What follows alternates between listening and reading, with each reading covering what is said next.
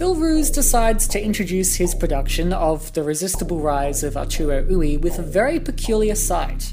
Some slides of Elizabethan text hover above our very skilled ensemble as they are all club dancing to Turn Down for What? It's one of those audacious mixes of the highbrow classical and the lowbrow modern that the theatre world can never get enough of.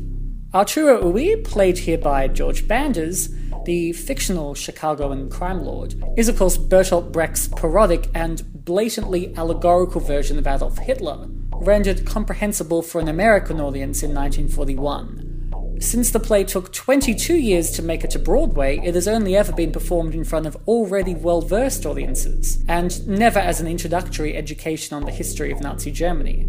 Before they've even sat down, this 2016 Australian audience will already hate the infamous dictator just as much as the play's 1963 American audience would have. But their prior knowledge of Brecht and Epic theatre will be less certain. In this production, Rouse bombards the audience with countless lines of text for the same purpose that Brecht once did, to give the audience all the facts they need to follow the allegory and understand his message, without being distracted, so to speak, by the fictional story he is telling. In contemporary theatre making, this is known as heavy-handedness, but in the 1920s, the idea of using theatre to shamelessly recruit people as political activists was a novel and exciting one. However, even today, Rouse gets away with it by embracing this style of alienating the audience from the pathos of the story, and by having his own anti-right-wing political agenda to parade around. The text on the screen and a handful of throwaway lines make it abundantly clear that Donald Trump is the politician he is truly taking aim at, with the original Hitler allegory itself becoming an allegory for a much more contemporary issue. There is also another, much more subtle comparison made between the Great Depression and the global financial crisis, which interestingly is pulled off without the assistance of the fact slides. However, there are times when the three story levels, one literal and two allegorical, feel like they are about to crumble in and collapse on one another. It was also a questionable choice in the otherwise sound set design by Martelle Hunt to put the screen so high above the actors. Sadly, much of the opening dance sequence and character introductions will likely go unseen by audience members who are reading the opening text, and likewise, many important pieces of text shown throughout the production will go unread, since there is rarely anything to direct people's attention all the way up there. This is why Brecht would project his text at the back of the stage, so that it was always in view. Also, despite all the text, the self-aware jokes, and the intentional breaking of character, there is one Brechtian technique that Rouse uses only very sparingly: bright lighting.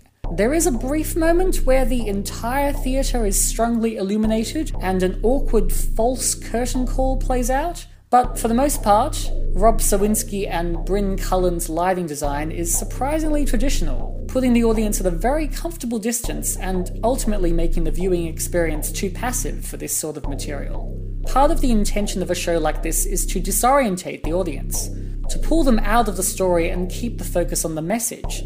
But until the very end of the play, the message within the message tends to make the space outside the story just as murky as the story itself. Fortunately though, each time both the narrative and its social significance become unstable, there are always the characters to fall back on.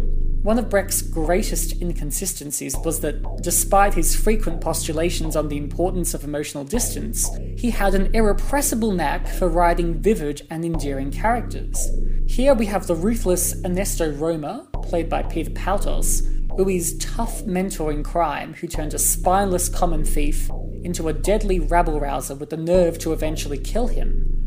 In a so-subtitled parable play that draws heavily on Shakespeare, and even goes as far as flat-out copying a few scenes from Richard III, Roma and his real-life counterpart Ernst Röhm are both the Banquo and the Lady Macbeth in Ui and Hitler's origin stories.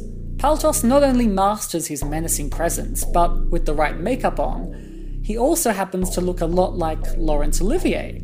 Of course, the other standout characterization here is Ui himself. Banders certainly has the right stuff and isn't afraid to get up close and personal with the audience while in character. He consciously breaks the fourth wall in one glorious moment of theatrical self-reference, and in another scene, he impressively manages a dexterous run through the audience. Thanks to the talents of Banders, pathos, Brecht, and ruse, the great anti-hero and his seedy keeper have a life beyond the confines of the allegories, something they probably weren't supposed to have in theory, but in practice is really what allows this piece to work as a 2-hour play.